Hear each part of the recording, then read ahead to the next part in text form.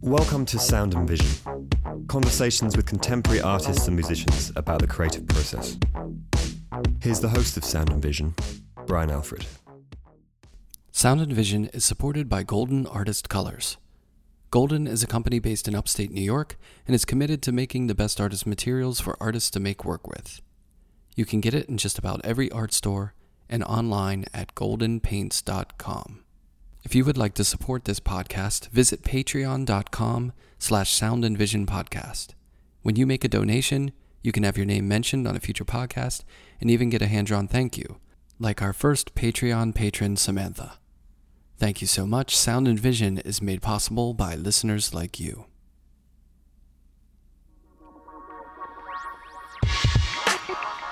Taylor Anton White is an artist born in 1978. His work has been shown in Future Ruins, a group show at the California Institute of Arts in Valencia, California. He's shown at Deli Gallery in Brooklyn and has had solo exhibitions with galleries including Gallery Kremens in Berlin, LC Gallery in Brussels, Marquee Projects in Bellport, New York, TW Fine Art in Brisbane, Australia, and a solo show at Lady Volka's Art Center in Kansas City, Missouri. His current show just opened at Monica King Contemporary in Tribeca called Hot Dog PDF. His work has been covered in Daily Collector, Abstract Mag, New American Paintings, Art QA Magazine, and more. He received his BA in Studio Art from the University of Mary Washington in Fredericksburg, and he currently lives and works in Richmond, Virginia. Taylor stopped by while in town, opening up his show at Monica King. Here's our conversation.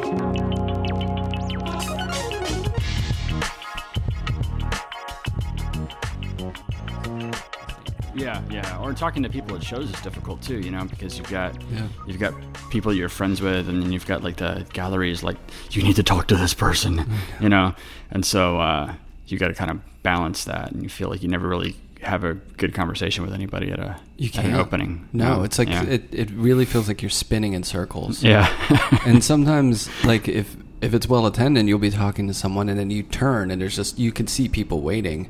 Yeah. So you'll turn 45 degrees, and then you have another conversation. Then you turn 45 the other way, and it's another one. And yeah. It's hard to have an organic conversation, and it's hard to see the work. It is, yeah. I generally don't go to openings. I generally love to see. I mean, that's cool to see like a big crowd at it or whatever. Or see other artists that are at the opening that you're friends with, and stuff. But I prefer to go in there when there's nobody there. Totally. It's just totally empty. So I imagine if you polled like artists, probably they're all like that. There's maybe the 10% of the social butterflies who just love rubbing elbows or whatever, but everyone else is like, I could just go without doing that. Yeah. Necessary evil. Yeah. But you're on the verge. Yeah. You've got an opening coming up. Yeah. Momentarily. Tonight. Yeah, tonight. Yeah. So by the time this airs, the show will be open. But are you excited? I imagine you're not based in New York, so it must be kind of cool to just hear from a lot of people that are outside the community. You know what I mean? Yeah. I'm up here on a fairly regular basis. I did a residency up here in 2018 in Brooklyn, right? Yeah, in Brooklyn. Yeah. And that was really fun, and I got to meet a lot of artists that I'd talked to on Instagram or whatever, and we started visiting each other's studios and stuff, and it was a good way for me to also to see like kind of if I thought that working in New York would be right for me, if it was a good fit for me and my personality and whatnot, and I don't believe it is. I think I really like kind of being an outsider and approaching the whole thing from like a oblique angle maybe or something. Yeah. And I don't know. I like that. Well, it's if you think about it, you like that quote unquote outsider. It's like your studio's just a little bit further. You're still coming into town. Yeah. Yeah, and the thing is like when you're here all the time, I say this all the time about going to see shows and stuff. It's just always around, so you don't feel you need to constantly be doing studio visits or going to see stuff because it's there. Yeah. But if you're coming in from out, like I have a lot of friends who live upstate or in Pennsylvania who, when they come in, they see everything, they meet people, and that they're very sort of organized about it, and it's almost more effective that way because they can be efficient. They come in, they see everything, talk to some people, go back, make the work. It's not that different. Well, totally, yeah. And like living in Richmond, I have, it's so much cheaper, so I can get, a way more badass studio. You can get like this huge space, and that kind of the financial pressure to sell your work and all that stuff isn't quite as high as it is here. If you're only doing this, you got to like, okay, how am I going to make some money? Right. So Richmond is I don't know, it's the right speed for me. Yeah. So. Well, you grew up near. Where did you grow up?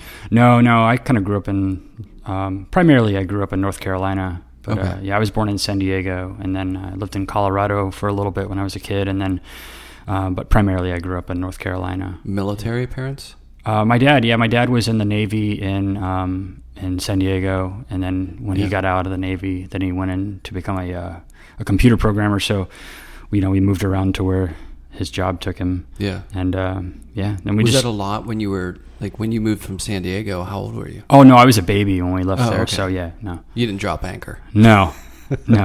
When you hear of someone who lived in San Diego and then moved, Navy comes to mind. Yeah, for sure. Yeah. Because a lot of people. Yeah. Are based there. I mean, San Diego's. I had a friend who grew up there, and it's just 350 sunny days a year, right? Yeah. I didn't really experience. Did you ever go back and spend time there? Much later on, for work stuff. But, my wife's always like, quit telling people you're from San Diego. You were only there as a baby. It's not like you're lying. Am I supposed to lie about it? She's like, you didn't really grow up there. So, yeah. So do you feel more Coloradian or what? No, really. I mean, I guess North Carolina, really. I mean, I was there since I was in like third grade. So, yeah. So all my childhood memories are of suburban North Carolina. Yeah. So you feel Southern at heart. I don't know. Yeah. North Carolina, I guess. I guess so. It can be. Yeah. It can be Southern, but it can be, it can be the triangle. Yeah, sure. There's a lot of different people from all over the place there, but yeah, it's not like I don't know, Alabama. Yeah, deep. Yeah, deep South. Super deep South. Yeah. There's great music in North Carolina. Yeah. I mean, historically, music scene of people there. Were you into that growing up? Yeah, I played in a band when I was a teenager, and like it was like a knockoff, like kind of not a knockoff, but like kind of cover band, or at least very derivative of like Minor Threat. Oh, nice. Those like punk rock, straight edge skateboard culture bands. Yeah. And Out of Step. I mean, I remember that album cover was huge. Remember when like CD covers were really important? Mm-hmm. Out of Step felt really important. Yeah, that was really cool. Yeah, so I did that, and primarily most of my time was spent skateboarding and drawing when I was a teenager. Yeah. I think skateboarding for our generation was a huge. Oh yeah. It was just like, I don't know. That makes me sound old, but that the Bones Brigade and stuff like that. That was like culture. Oh yeah. And the stickers and the boards, and like it just felt fun. I tried to get back into it recently. Careful. I know, dude. Yeah. I'm not. I did. Oh, dude. You gotta be careful. Yeah. We don't heal up well like we used to. Exactly. I fell a couple of times and I was like, nah, I'm good. Not for me, man. Not anymore. Because honestly, if I get like seriously injured doing that and I can't be in the studio, it's like the worst torture possible. Like I hate it. Right. I have to be in my studio working. Yeah. I mean, and you can, that's a hand injury. I play soccer still to this day, but I feel like, well, if I get hurt, it's probably going to be in the lower quarters.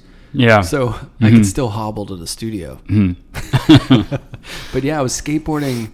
My studio is only like 5 minutes away from where I live. Okay. And at some point, I got a skateboard. Yeah. And I was like, oh, okay, I could just skate over. Because I don't really bicycle in the city. I don't know. It freaks me out. But I was figuring, okay, I'll just skate over to the studio. It'll cut that commute down by a few minutes. And I was going one day, backpack, laptop in the back, and you know when you hit one of those tiny little pebbles and it makes that noise, Yeah. and I flipped over, the bag swung around, laptop just took one in the corner, my hands were all dug up, and then the computer just wouldn't start. So I had to take it in. You know, it was just like, not only did I like scuff up my hands and like hit my knee, but the computer died. Yeah. So it was like, I was like, okay, maybe this is retirement number 2. Yeah, for sure. Skateboarding. Yeah. But it's tempting, you know. Well, my kids are into it, so I skateboard with them in like the parking garage of our building. Yeah. But I just like ride around. I don't try to like even ollie or anything. Right. Just keep it safe. Yeah. So, yeah, but it's like a tiny pebble can do you in. Yeah, no, I gotta take care of myself now. So, so you don't have a backyard? No, not anymore. No, we lived in this town north of Richmond called Stafford about a year ago, and then we had a backyard and all that stuff there, but it was just a pretty boring town, and we just got really just kind of uninterested in it. There was no art there. There was no museums, and I was just kind of this guy making these weirdo paintings in the laundry room in my basement, and I was like, we got to get out of here. Yeah. So we moved to Richmond and got like a dedicated studio space there, and so yeah, I'm very happy there now. That's cool. So you work? Are you close to where you work? Yeah, Your living space? Yeah, my I'm right now, and I'm in a temporary studio while this brand new studio is being completed. Actually, by the time this comes out, this interview comes out, I'll be moved in. That's like next week we move. But that new studio is in this old school building that was built in like 1908. Nice. And it's this tall ceilings, I imagine. Yeah, it's huge. Yeah. And there's this great studio space, and then my apartment is just in a different part of the building. Oh, perfect. So I can just hop up the stairs in my socks. You could do the late night thing. Yeah. Make some decisions really quick. You know, it's tough because you don't want to be too far in the night. I feel like at nighttime you want to be close. You know? Yeah. But you can do that little sneak out after they go to sleep and go do some more work. Right. Yeah, I'm super impulsive with my work too. Like I'll have an idea that comes to me in the middle of the night or while I'm eating something, and I love to be able to put it down in like in 45 seconds I'm there beginning it. And even sometimes just getting in my car to drive like a quarter of a mile or less than like a tenth of a mile to my studio is enough to like make you change your mind. Yeah. Or it's enough to like edit your thoughts. And sometimes that's a good thing, but I think overall I really like being kind of like on top of my work all the time. It feels like it looks like the intensity is part of the process. Yeah. So I can imagine, dulling that would feel right. Yeah. Anticlimactic to doing what you do. What about like the stuff, like moving a studio for me? It's just, I think for everyone, it's such a process, like it's unsettling in a way, but I'm guessing you have a lot of material stuff going on just because the work is so material based. Yeah, I've been pretty good about keeping it organized, like where it's not just like piles of things everywhere. Yeah, like you see that a lot in artist studios, but like like I have a huge flat files, and this one is like full of these components that are made for this type of thing, and this one over here is full of drawings and like pieces of paper I found and half completed ideas and things like that. So and I haven't been in that studio for very long, this temporary one, so it's kind of half. It's not like really fully all that set up anyway, so I can break it down and move out really fast. Yeah, like living out of suitcases basically. Yeah, so it's like expeditionary studio space. Yeah. Well, that's like what residencies are like too, right? Yeah. You never want to like totally drop anchor and settle in. Right. You're just gonna get up and move. There's something good about that too, though. I feel like it keeps you on your toes as far as like organized. But I love that idea of like work that's chaotic or kind of seemingly disparate elements like thrown together or something, and then the studio being pretty organized. Yeah. So the chaos can happen like in a spot. I generally get to the studio each day, and no matter like how like wrecked it was like the night before when I left, like it'll be just, at the end of the day it'll be just like stuff everywhere. Yeah. And I generally get to the studio and I like reorganize the whole thing. I clean everything up and then start over again, even pulling the same things back out that I put away. Right. It's like this process that I've kind of go through every day. Start from scratch. Yeah, it's really satisfying to me. What about each piece? Does it start from scratch, or does it start from idea, or does it start from like, well, I've got a stretcher that's 5 foot by 5 foot there, let's go with that, or it's kind of all over the place for me. Like in many cases, I challenge myself to not just go over to the giant 10-foot roll of canvas in the corner and cut off a piece of that and be like, I'm going to make a painting and put some paint on this or prime it, or any of that stuff. I generally first look around the room and try to convince myself that there's several really good paintings like in this room right now. Yeah. Just find them, find it, figure out how to assemble it. And like, that's a really fun challenge to me. And so I use this industrial sewing machine, and I sew all these kind of disparate things together often. And then the next kind of challenge in that process is to kind of convince myself that all of this information that could just be a painting like that is to try to convince myself that that's blank. Yeah. Right. And and then make then make these kind of decisions over the top of it, or to subvert it, or to kind of deface it, or to treat it with total dismissiveness. Yeah. And a lot of that happens before a stretcher is even prepared for it. Right. Yeah. And then where did the sewing thing come from? Like, when did you start to gain experience doing that? Yeah. So when that started, I was gluing paintings together. Like, imagine two big modules of a painting, placed face down on the ground, and using another piece of canvas on the back with really heavy duty adhesive at kind of like a giant Band-Aid. Mm-hmm. And that's crazy strong if you use the right adhesives. Yeah. But I work really fast. I like kind of velocity and kind of like this feeling of almost kind of panic. Yeah. Like this thing was kind of panicked together. Right. I like that feeling, or it's a very satisfying kind of experience to make a painting like that for me. And that at the same time as I was doing that, my daughter, at the time she was 9 or 10, I think she was 10, but anyway, we got her a sewing machine because she wanted to learn how to sew her own stuffed animals. Yeah. And a lot of their interests at that age are just weeks long sometimes, or a month long, or they play with it for a little while and then they're like, I'm done with this, and they pick it up a year later. But so we had this $75 Walmart plastic sewing machine, like a Singer machine in our house, and I was looking at it and I just started testing things on it, what will this thing go through, and I didn't know how to use one at all, and so I kind of taught myself how to use it. Did you start by using scraps of canvas or clothes? And stuff? Just throw away scraps of material. Yeah. Will it go through gessoed canvas? Okay, now will it go through gessoed canvas and paper and cardboard and all of that all together at the same time? What's the limit of the machine? Did you break a lot of needles? Oh yeah, yeah. And then eventually the whole machine would just break, and I did that to a few of them. Yeah.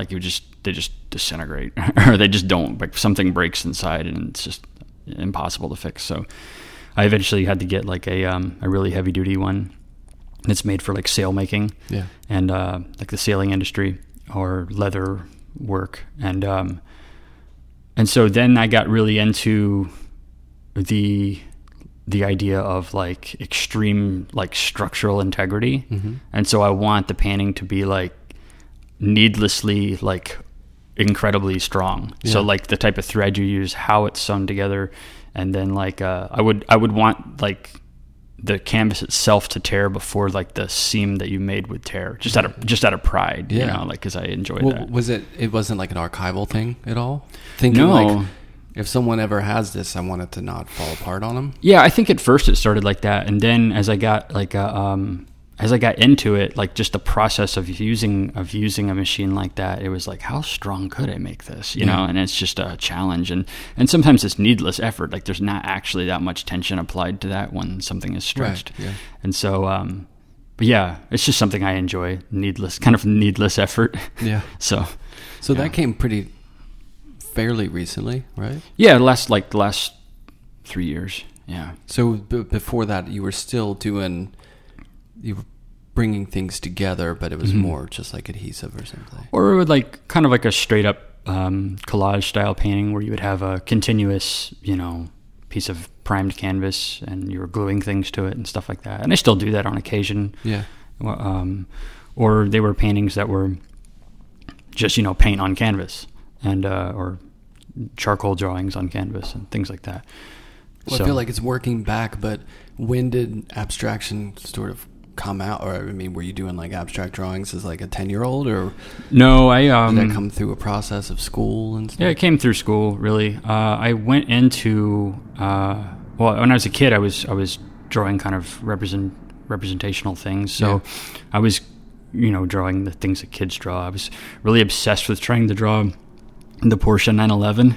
Oh, yeah. And then it was really hard because I couldn't draw the curves accurately of the car. It's such a curvy car. And so then I got into drawing the Lamborghini Countach. Oh, right. Is that how you pronounce that? Yeah, a little more angular. Yeah, and it was so angular and I could draw it. And I thought it was really cool because I could draw that.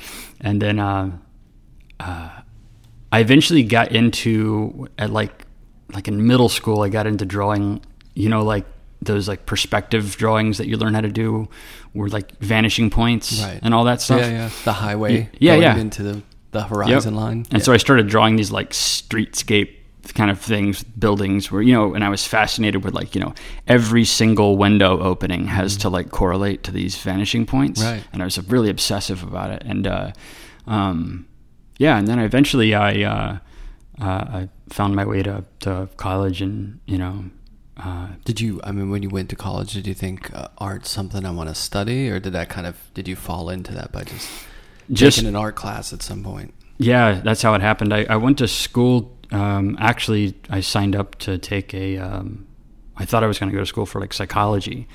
And really just because I didn't know what to go to college for. Well, how was that the subject? I thought it sounded responsible, I guess. And I was impressive. Yeah, it was so smart. Yeah. And I was interested. I was interested in the subject matter until I realized that it was it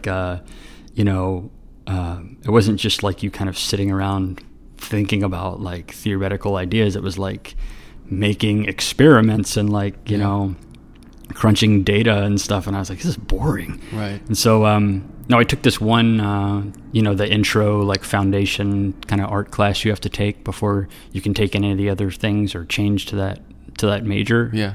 And the school I went to isn't an art school. It's just a university. Right. And, so yeah, I took that one foundation course. And the day I walked in there and smelled it and you hear a miter saw running and it smells like chemicals and paint, and all the kids are different than all the other kids at college. It's all the weirdos that are there. You caught the bug. I was oh my God, this is heaven. I'm home. This is college.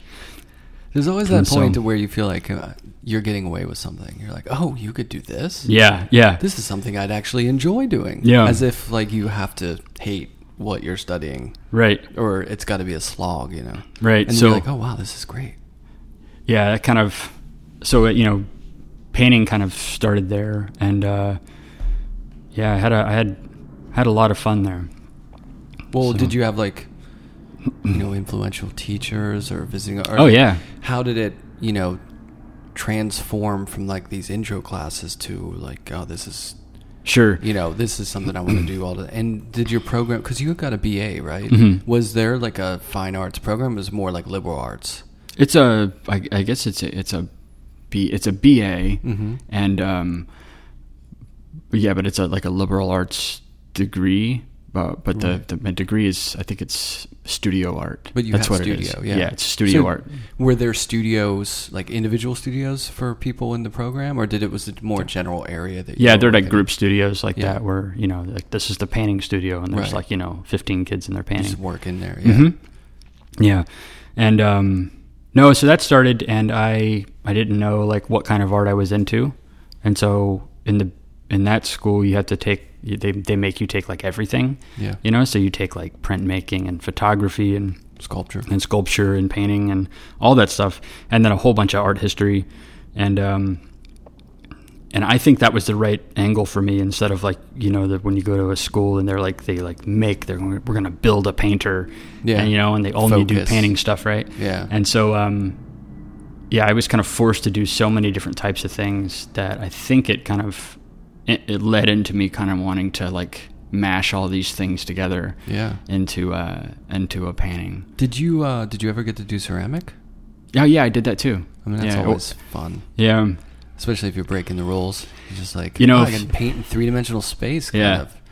Yeah, ceramics was I thought I would really like ceramics, but I liked all of the things at school, but ceramics is the thing that totally defeated me, and I was like, I won't even like make eye contact with it anymore. Oh, really? Yeah. You should pull like the skateboarding thing and try it again. Because there's a free. I was so defeated by it. Was it when you guys doing the wheel or something? That's where it got me. Because I was like just hand building things, Yeah. Before that, like coil building a pot, and then I got. We got into the wheel thing, and I was just so frustrated by the fact I couldn't do it. That's a whole other beast. Just like, nope, not for me, man. And there's this zen that a lot of them have, like the people that are really good at it. They're just really, really relaxed and like tuned into that thing. And I find a different, I do that with, making a painting now. Right. So yeah, definitely. Yeah, I just thought I could see some fun stuff you building in ceramics, but it would definitely be like hand building. I don't imagine it being like, a vessel, like a fine vessel on the wheel. It was something a little more collaged in a way, I think, maybe if I did that would be cool. Like just this clumps of stuff. Like just, this is terrible. I kind of like that though. Maybe I should. Well, like Betty Woodman, when she does those ceramics that are like more flat pieces that are kind of like merged together and they're painted on. And they're pretty cool. Yeah. I feel like, a lot of painters or sculptors who use ceramics feel a little freer to break the rules and just use it for what they want, which I'm sure drives like hardcore ceramicists up the wall a little bit. Oh, yeah. But I love that freedom of the material. Sure, yeah. Unencumbered by the history weighing down on you. Right.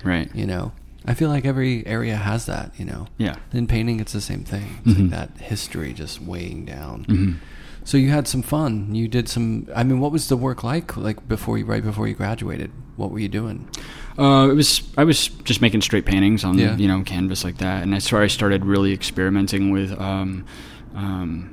doing things in kind of modules, but like more like a triptych, but like where the panels were of different sizes. They were the same and that kind of stuff. And or just things that weren't stretched, like just raw material on the wall. Yeah. And with sculpture got me really into performance art, and performance art started kind of influencing painting.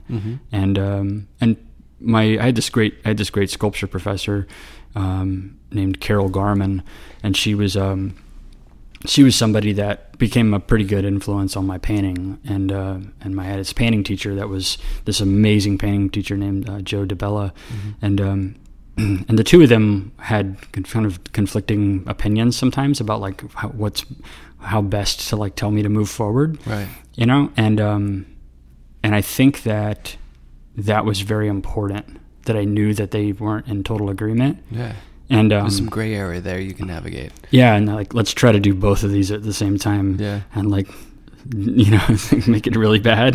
Get the devil on or one whatever. Shoulder, angel on the other. Yeah. You can work with both of these. Yeah, and so they had this huge influence on me, the kind of the wrestling match of me trying to like satisfy everybody and then be like, what are you doing? Why are you trying to please everybody? Like, please yourself. Yeah. So yeah, that was fun. That's natural, right? I feel like in school, when I got out of school, there was such a weight lifted, I mean, you'll hear about it. It'd be like, well, it gets quiet when you get out of here. You know, when you're bitching and moaning about critiques and you're like, I just want out of this place. And you're like, it's going to get real quiet for a long time. Yeah. But, when you're in school, you just want to, you're kind of, okay, I just need that time. And then you get out of school and you're like, oh my God, I can just do whatever I want. All those voices aren't, I mean, they're in your head kind of, but, they're not there yelling at you in the studio. So you feel a little freedom. Yeah. So what was the plan once you got out of school? Just make work? Just to make work, yeah. And I Day job? No, I had quit my day job while I was in school still. Yeah. And started selling my paintings, Yeah. and so it kind of just started working, like really early on. Yeah. And so I just kept going, So, like, how did you first start getting your showing opportunities?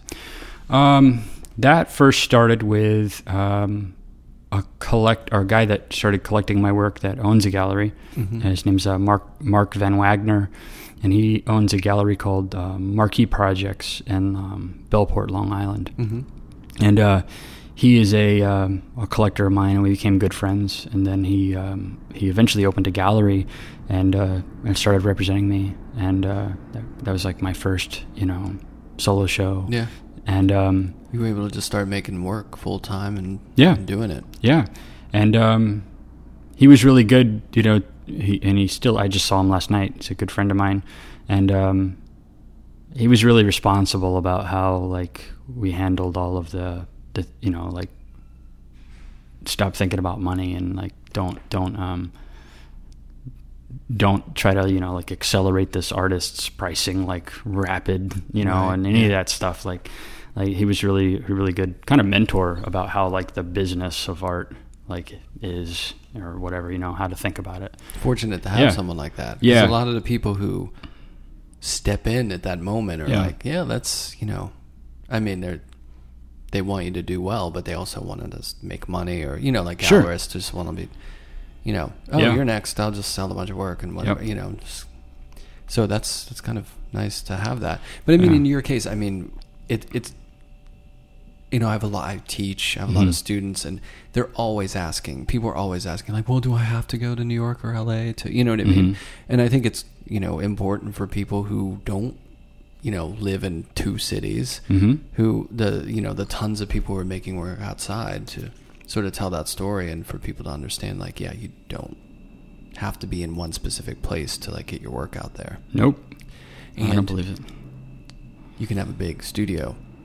Yeah, you can afford it. And, like, I like that. I like the idea that, when you get the cost of, like, your whole kind of operation really low, it changes how you behave and think about your work. Yeah. And I think it's very important, especially if you're just trying to like, get started, and gain some momentum. Right. And I think historically, that's, to be totally honest, that's what it used to be like in New York or LA. Like, you could find spaces that are Chicago that are, cheaper, not cheap, but I mean, now it's, like, impossible. Right.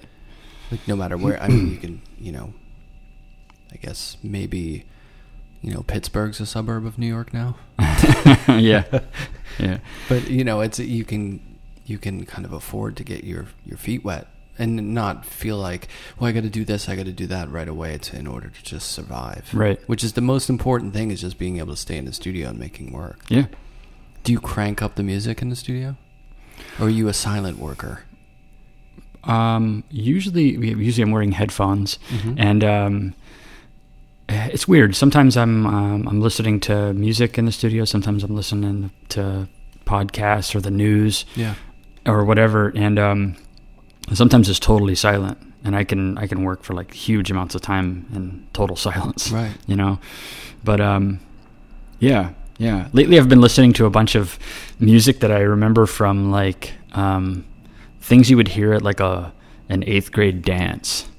Like when we were in 8th grade, or like Aerosmith. Okay. Aerosmith and, like, Motley Crue songs. Poison. Songs like that. So more the rock end than the R&B end? Yeah, like this music, and I don't even like it, but I like, it's like Bon Jovi.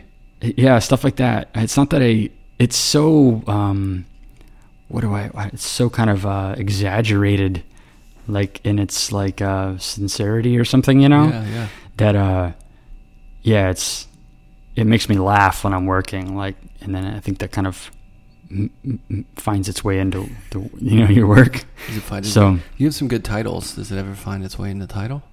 Sometimes, yeah, it can be something I overhear. The title thing started early on, like, because I would hear my kids like through the floor in my house when my studio was in my basement. Mm-hmm. And like, you know, like my kids would be like arguing about something or whatever.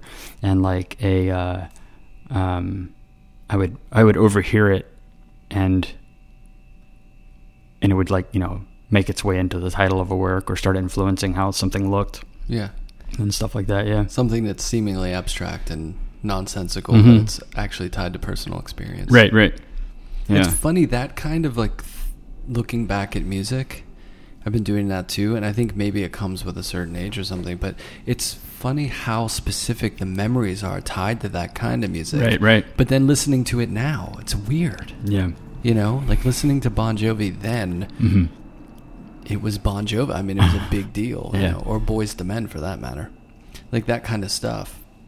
But I've been doing, I used to go roller skating all the time. Yeah. And this place was like, I grew up in Pittsburgh, and it was like right in this not so great neighborhood, you know. It was a really seedy place, but I didn't know that then, you know. But just roller skating into music was so specific. It's like that kind of funk, you know, like that 80s R&B funk stuff that was just so great to like roller skate to. And I listen to that now, and I feel this weird connection, but it's like a totally different thing. Yeah. But it takes you to a place, you know. Yeah, maybe that's probably even when I say I brought up like an 8th grade dance. Yeah, you know, it's tied to memory. That's a specific place. Yeah. The sock hops. Did you ever have those? No, we only had it when it rained out, but they would make everyone take their shoes off so it didn't get muddy in the gym, and they would call it a sock hop. No, I never did that. I thought that was like in the 50s or something. It was like an old school thing. That's when it originated. Yeah. I think that was just their excuse for keeping the gym clean, so they didn't have to clean it up afterwards. Gotcha. When you were growing up, was there a lot of music in the house? Yeah, my dad had this awesome record collection in the house, and it was like, you know, don't jump by the record player, you know. So that was the sacred area. But you know, my dad had this great record collection, and that's what got me into playing music and playing guitar and all that stuff. So my dad had this, it kind of like all this great classic rock stuff, you know. And so he introduced me into, you know, like Santana and Janis Joplin and Jimi Hendrix and Bob Dylan and all that stuff. It was kind of always playing in our house. And the so, staples on vinyl. Creedence and all that. Yeah. So I kind of grew up listening to that stuff, and it's still some of my favorite music. Yeah. My dad, who was also in the military, I mean, he loved that stuff. Yeah. And old Motown, from his experience, you know, he loved Motown and then all that classic rock stuff. But I remember, like when you said Creedence, like what was the solo? Remember that song "Center Field" by John Fogerty? I think it was called. No, I don't know that. It was about baseball or something. It was when he went solo. But my dad used to play that to me endlessly. You know what I mean? But I think that passion for music, seeing that when you're young, whether it's whatever it is, something creative, is like important. You know, it's kind of I can be really into something. Right. Like I always feel bad for people who maybe grow up and there's no intensity like that. Yeah. I mean, it's a little crazy, but it kind of is crazy to just spend your life just working in a box. Sure. Yeah. Making pictures. Yeah. When I first started playing guitar, it was like I was just, you know, learning how these Jimi Hendrix riffs and how to play Santana stuff. And did you do it all by ear? Yeah. Did you take lessons? I took lessons for like a month. I think it was a month or 2 months, and it was like, you know, I'd go every weekend, and this guy would teach me stuff, and just to really like the basics and chords and chord progressions, and then like the basic, like, you know, like the pentatonic scale on a guitar, and then 2 months did it though. Yeah, I know I'm an only child, so I didn't have anything else to do. So I was just constantly by myself in my room, playing my guitar.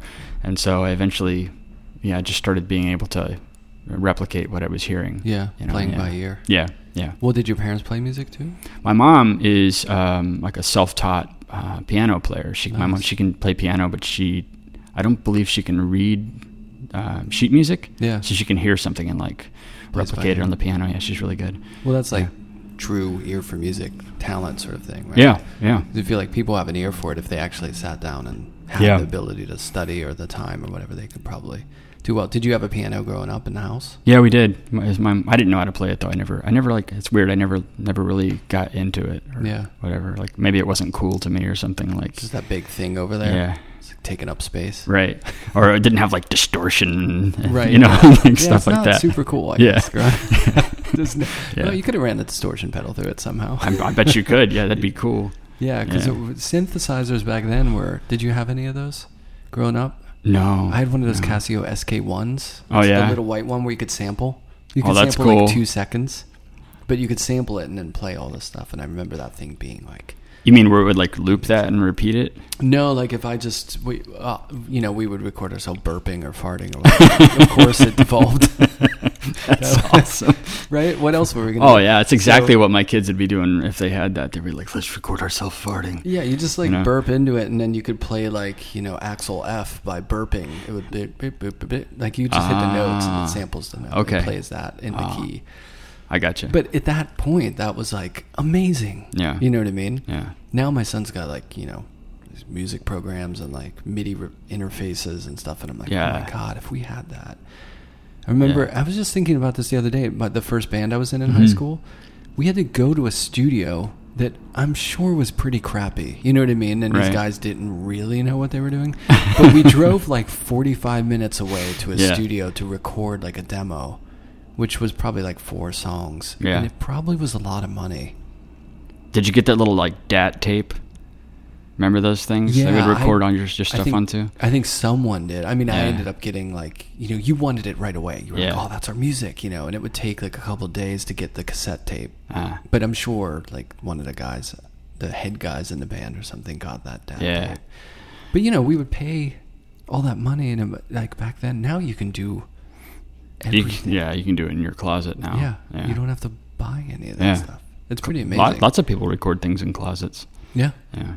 Definitely. Yeah. Sometimes they do a podcast intro in the closet. Like us right now in the closet. You're not supposed to. No, this is a huge recording studio. It'd be funny if we were actually in this tiny closet. 2 square foot closet. There's just one mic hanging in between us. Yeah. So, the other thing I was thinking about too, in relation to the difference between sharing music, is like sharing work. And like, do you think, like, obviously you're involved in like online, like social media and stuff, and getting the work out there through that platform, right? Is that something that you found is like really great for you as far as building community, or is it a pain, or like? Oh yeah, like Instagram is huge, man. I mean, it's extremely effective tool to use to help you communicate with other artists, or for the art world to know you exist, but I do think it's kind of a double-edged sword, and I think you need to be careful, like trying to satisfy it, and I'm gonna make this decision, and I'm painting or use this color or whatever because this is gonna get a bunch of likes. Oh really? You got to be really careful with that. I mean, that's kind of an obvious statement, but like I think it is something that I think about, and I make sure that I'm not kind of responding to that. Yeah, like the etiquette or strategy of like how things look on a 2-inch by 2-inch screen. That's tricky. Yeah, I mean, because it's one thing if you're, I'm going to post this at this time as opposed to that time, but then there's some people who are just making work in general that's like for being reproduced. Yeah, like if you go to an art fair and you're like, yep, that's the piece that people are really trying, like that artist's trying to make something that everyone will just photograph. Yeah. And that can be troubling if you're just reorganizing your whole artistic practice over, how things look in reproduction. It actually, I think also in an unexpected way for me, at least, and it was helpful for me like in my thinking about making art. My paintings are really physical, sewn together. There's like, they appeal to like the sense of touch, like you want to touch it. And I like that. And I don't, I tell people at my shows, like, you can touch it. I don't care, but, I'm generally, working in that manner a lot with very, very physical objects. But, in a weird way, I realized that you see a lot of things online now, and everybody's phone is like, this massive, like high definition, like the camera OLED screen or whatever, right? So you're looking at this great like backlit display, and it makes everything look really great, right? And now artists are getting better and better and better, like on kind of, I guess, on average at photographing their work really well. And so you're kind of used to seeing really well photographed images, yeah. And then you'll go to a show, and sometimes, especially with paintings that are just like a straight up, a formalist painting, paint on canvas. Right. And there's nothing wrong with that, but like sometimes when you go and see that at a show in person, the only kind of difference between what you saw on your cell phone and what's in front of you is just scale. Right. And that's it. Yeah. And it's so accurately photographed, and it really does look the way it looks. And now the only difference is just scale. Yeah. And so I think in a roundabout way, it made me want to make my work more physical, like that. So I gained an actual kind of benefit other than like popularity from like Instagram or from the internet. Like it made me want to make very tactile work. Yeah. Like when you see this in person, you're going to feel it. Yeah, there's another layer to it. That's like you're rewarded for going and seeing it in person, Which is so important. Yeah. The moment it becomes like more important, not in reality, is kind of like troubling. Mm-hmm. You know what I mean? Mm-hmm. I kind of feel that, well, I don't know. I kind of feel that way about live music, It's always a bummer if you go see a show and it's like a dude on a laptop and there's just nothing really, Yeah. Or if you go see... Sometimes you even get bands that like they're doing a lot of electronic stuff, but then when they play, they do a live band, but it just doesn't feel like the energy is not there. Yeah. And you really want the live experience to be something like that's the core of it.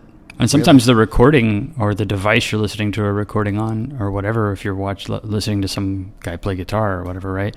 You might not hear that like finger squeak on the strings. That's really cool and physical, and when you go see it live, you get the full experience. Definitely, it's like what you gain in the other. Mm-hmm.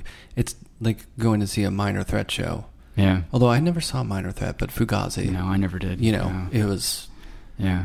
There's nothing like seeing the show. Yeah. I mean, just the banter in between songs, but then like. Just when the picks dropped or like when the amp cuts out for a second and all that stuff. Yeah. That's the real stuff. Or when somebody like stomps like in the band, like on the floor and you feel it in the room and there's like a little small bar, you're listening to them and you're like, wow. Yeah, it's visceral. It's very visceral, Yeah, I think that's really important. Yeah. And I guess at this point too, because people experience so much of things in the simulacra, that becomes even more fetishized or important. Right. Or I don't know, maybe it's not more important, but it's just different, to see that stuff. So, but people are going to go see your work and it's going to be a totally different experience, which is really great. And the cool thing is there's going to, ideally through, communication, you get more people to see the work, which is kind of what we all want to do. Sure. Yeah. We just want the more people to see it, the better. That's the idea. That's kind of the idea. Yeah. But, so what are you going to do after this show? This show's up how long? Do you want to just tell people? Yeah. This show's up from today, January 31st, to March 14th at Monica King Contemporary. That's a good run. Yeah. Some good amount of time for people to check it out. Yeah. That's over in Tribeca. Right. Yeah. And that's on which... Do you know which street it's on? Yeah, it's on Lispenards. Right. Lispenards, 39 Lispenard Street. It's just down the street from Canada, where they moved. Yeah. Right. Yeah. Not too far from the old knitting factory. Yeah. And all those old places to see live music. Yeah. That's cool. So, and do you have anything else going on, or you're going to take a little time? Are you taking a time after a show, guy? No, I kind of back at it. Yeah, like I work a lot, so like I'm gonna get back to my studio and I gotta pack it up and move to the new place, which is just literally at the top of the hill. My studio's at the bottom of the hill now, so I got to do that when I get back. But I've got several things that are in the works that are kind of in the process of being completed that I'm excited about for the future. Yeah, and yeah. And do you? As a young person, did some traveling? Are you really into travel? Yeah. You like going all over? I would imagine you've had opportunities to travel. Well, yeah. Like you went to Berlin, right? Did you go to that for that? Didn't you have a show in Berlin? Yeah. So I did a residency in Madrid, Spain, and then I did a residency in Berlin as well, and then I had a show in Seoul, South Korea, Nice. and then in Brussels. So yeah, the last few years I've been traveling a lot. Yeah. It's great, right? Yeah. Well, I would imagine too. It's just so much. We just went to Barcelona over Thanksgiving, and like the texture, everything's so different, and it's so fun to see all that stuff. Yeah. I just love traveling. Yeah, it's really important for you, I think, too. I found when I was in Madrid, it was the first time I realized this, but like when I was like, if I'm in New York or something and I look at like graffiti tags and stuff like that on the wall, I'm generally not that interested in it, because most graffiti that I see are street art or murals and that kind of stuff. I'm just never interested in it, and but a lot of times it's because I'm reading like the text that's in it, and right. It's like this narrative or some guy's name that he signed or whatever. Yeah. And I mean, some of it's genuinely funny. Right. But there was this guy a few years ago that I used to see when I would drive into the city. I think his name was Rambo, and I would just say Rambo like over the highway, and it was so cool, man. Yeah, I loved that. But they're all triangles, large straight lines. Right? Yeah.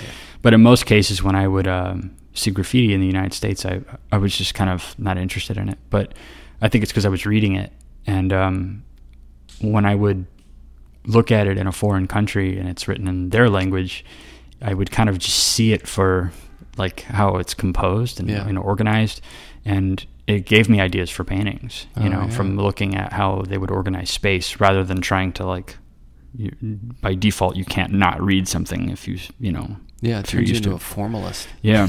In a way. Yeah. I love that with music, because if I'm listening to music in another language, I can just kind of hear it, in a way. And then you pick up, or when you're traveling and you just listen to people talk, and you can't understand the language, but you get the energy. Like you could pick up on the feel of the conversation more, which is kind of cool. Yeah. Yeah. Sometimes you got to get out of your routine to see things differently. Yeah, for sure. Cool. Well, thanks a lot for coming over. Yeah, man. Good luck with the show. Thanks for having me. I'm excited to see it. Cool. And thanks a lot. All right.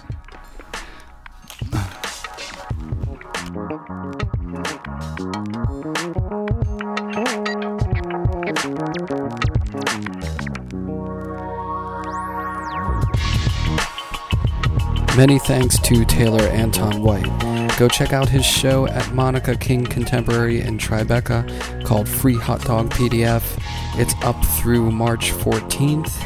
And many thanks to Evan Marion for the intro-outro music, Michael Lovett for the introduction, Lullatone, Jacob 2-2, and the others who have supplied music to the podcast. You can check out more images at Sound and Vision Podcast on Instagram, at Alfred Studio on Instagram for my work, brianalfred.net, soundandvisionpodcast.com on the internet. Many thanks to our first Patreon patron, Samantha. And if you would like to join her in supporting the podcast, go to patreon.com/soundandvisionpodcast. Many thanks to Golden Artist Colors for their long-standing support of our podcast. Check out future podcasts coming up in the weeks. We got some really great guests coming up. Thanks a lot for your support. Go over to iTunes and leave a rating and a review. Subscribe to the podcast if you can. Head over to Spotify, Stitcher, Google Play, all the other platforms where it is offered. There's also now a YouTube channel for the podcast, which for now is just posting podcasts, and sometimes those will hit a little bit sooner than the podcast hit on the other services. And also in the future, I'm going to add some additional content, video content on the YouTube channel. So make sure you go over to YouTube and subscribe. It is easiest to get there through the link in the bio in Instagram. Thanks so much for your support. Stay tuned.